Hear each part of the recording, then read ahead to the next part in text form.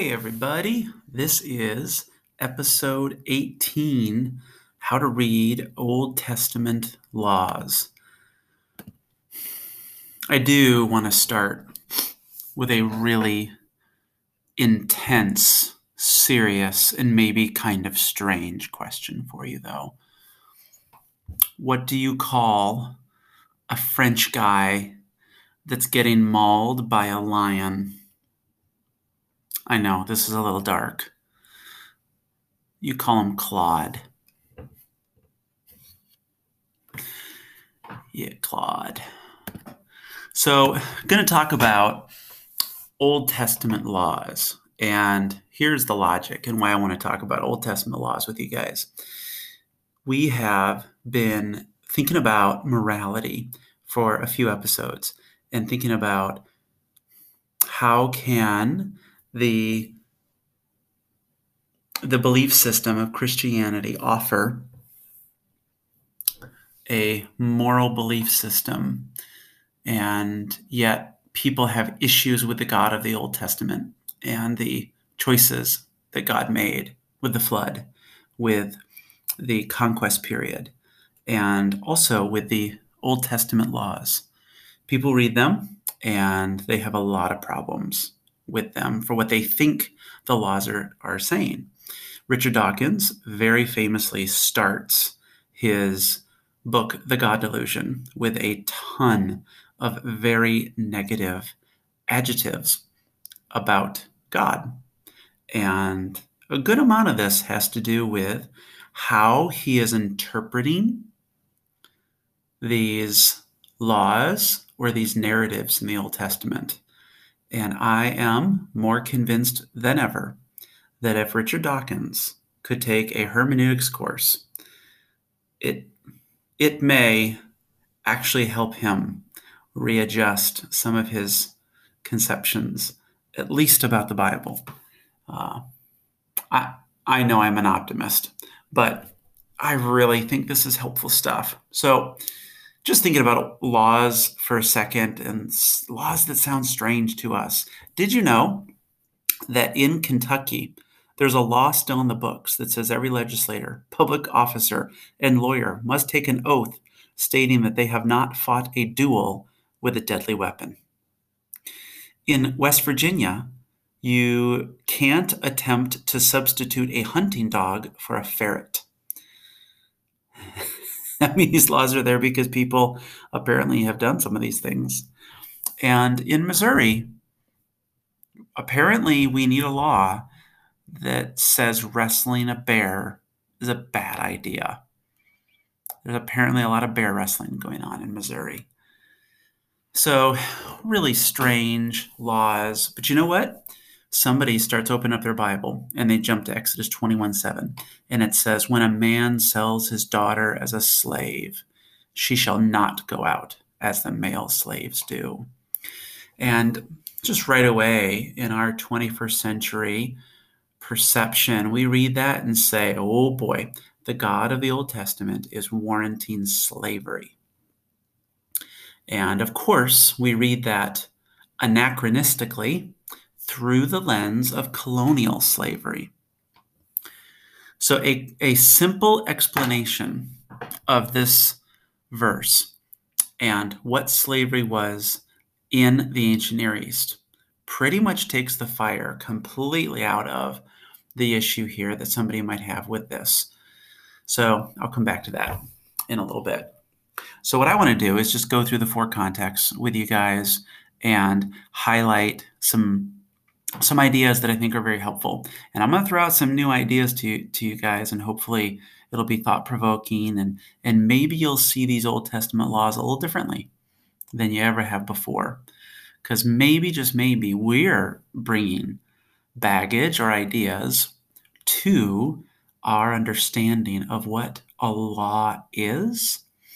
And what if even the word law or Torah, what if it's not even a really good translation of that Hebrew word? So let's jump into reader's context. Remember, this is the stuff that we bring. So there's an expectation that people have when they look at the laws in the Old Testament by Christians and non-Christians. They think that if they are laws given in the Bible that the intent is that they are to be followed, that God wanted them to be obeyed and followed, and that today we are to obey and follow them. I understand why that's a perception of some people, but of course, they have no concept of maybe what the covenants are, and there's so many things to talk about. Another idea is people think that this is God's ideal for all societies, that God thought to himself, what is the best way I can put together society? I know, here we go. And it's this highly patriarchal kind of society where apparently slavery is mentioned and people are stoned to death for all sorts of things that today we would hesitate in saying, yep, let's go ahead and stone that person for that. So is this God's ideal? And I think that that's something that we need to think about. Again, the word law. What does the word law for us today mean? And did it mean the same for them back then? And interestingly, what's something else that we experience is the Ten Commandments. And I know I'm traveling into some polarizing ground here as I say this, but there are some that view the Ten Commandments as reflecting God's moral law. And the Ten Commandments are viewed in a way that's divided up in the Old Testament covenant with moral laws and civil laws and ceremonial laws. So these are some of the things that in our Christian culture we see.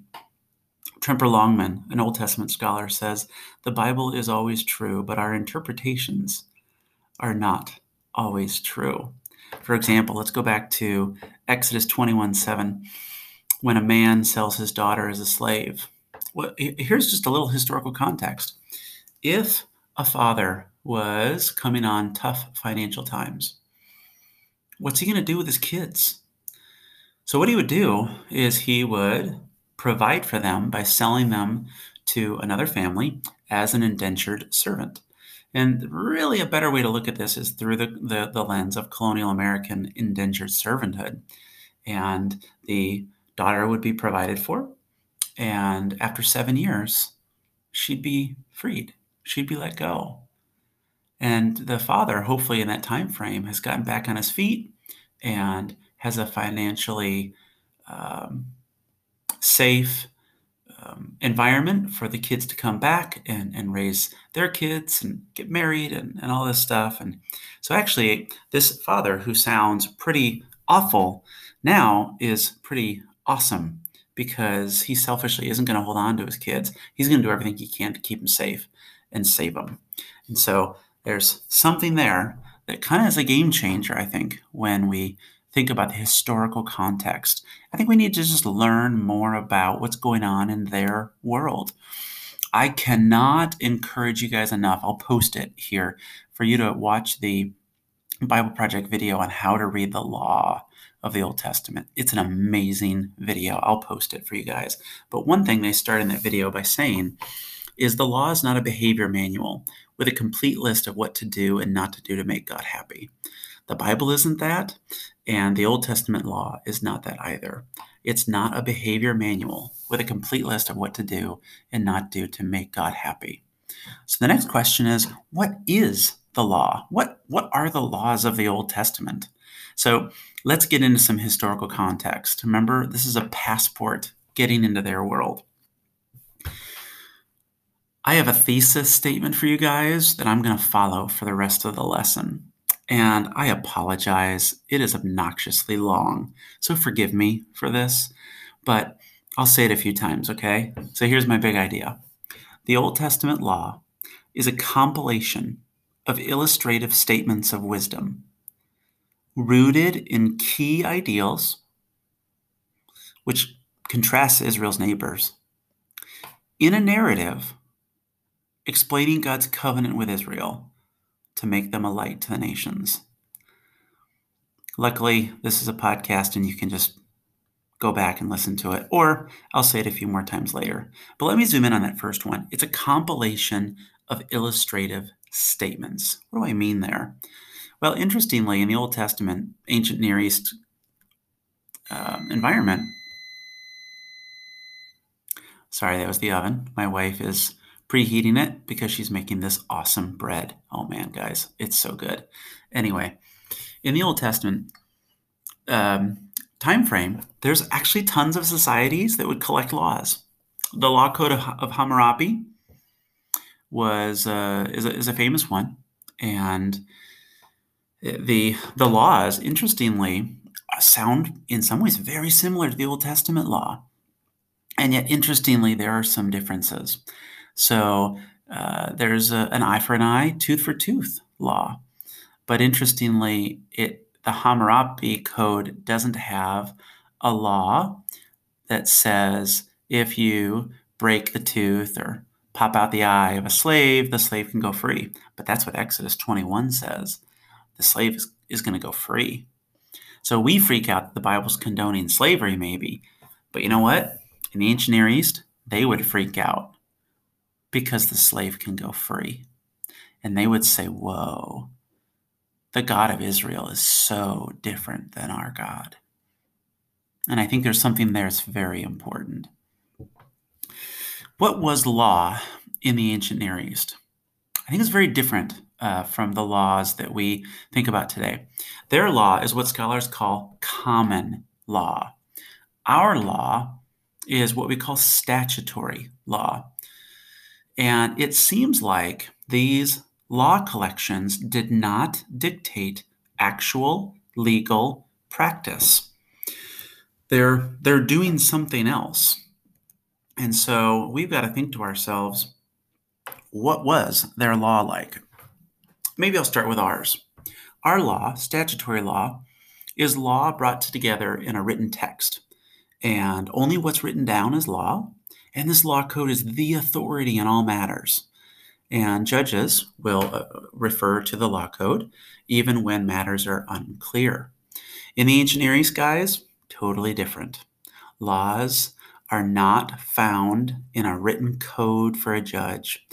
Laws change through decisions of judges. The law is actually quite fluid and not totally binding in all things. And judges use law as a source, but it's just a source of wisdom. And it seems like there's a good amount of evidence for this idea that the law in the Old Testament should be better viewed or understood as instruction. In other words, providing parameters or boundaries, illustrative ideas on how to handle situations. But what the punishment says wasn't necessarily what has to be done. One reference worth noting is Numbers 35:21, which says, "Don't accept a ransom for murder," which seems to teach that you could pay a ransom for any other crime that is said to require stoning for that person who's committing that crime. So this is really interesting. Scholars are talking about this stuff quite a bit. Another thought, just to highlight real quick, because I gotta move, is the interesting act by the prophets, and boy, even by Jesus, to summarize the law. And there's something very interesting about that. Micah 6:8 does this. You guys know this passage. God has told you, O man, what is good. And what does the Lord require of you? What's the law? Do justice, love kindness, and walk humbly with your God. And of course, we're going to highlight in a few minutes, Jesus summarized the law, didn't he? So what is the law? I'd like to suggest the law was wisdom. It was wisdom. It was instruction. It's illustrative parameters. Think about bowling. Man, I'm a horrible bowler, and I need those bumpers to pop up so that my ball doesn't go in the gutter. And it seems to me that that's maybe a good illustration for what these laws were. They're providing illustrations and parameters. They are like proverbs. They're not rules, but guidelines. I feel like I just quoted Pirates of the Caribbean there, and that was not intentional. Anyway, think about a proverb. Can you obey a proverb, or do you heed a proverb? Isn't that interesting? To obey. The Hebrew word obey is shama, and it means to hear or to listen, to heed. So I'm going to argue that the laws provided here are instructions for ruling, for wisdom.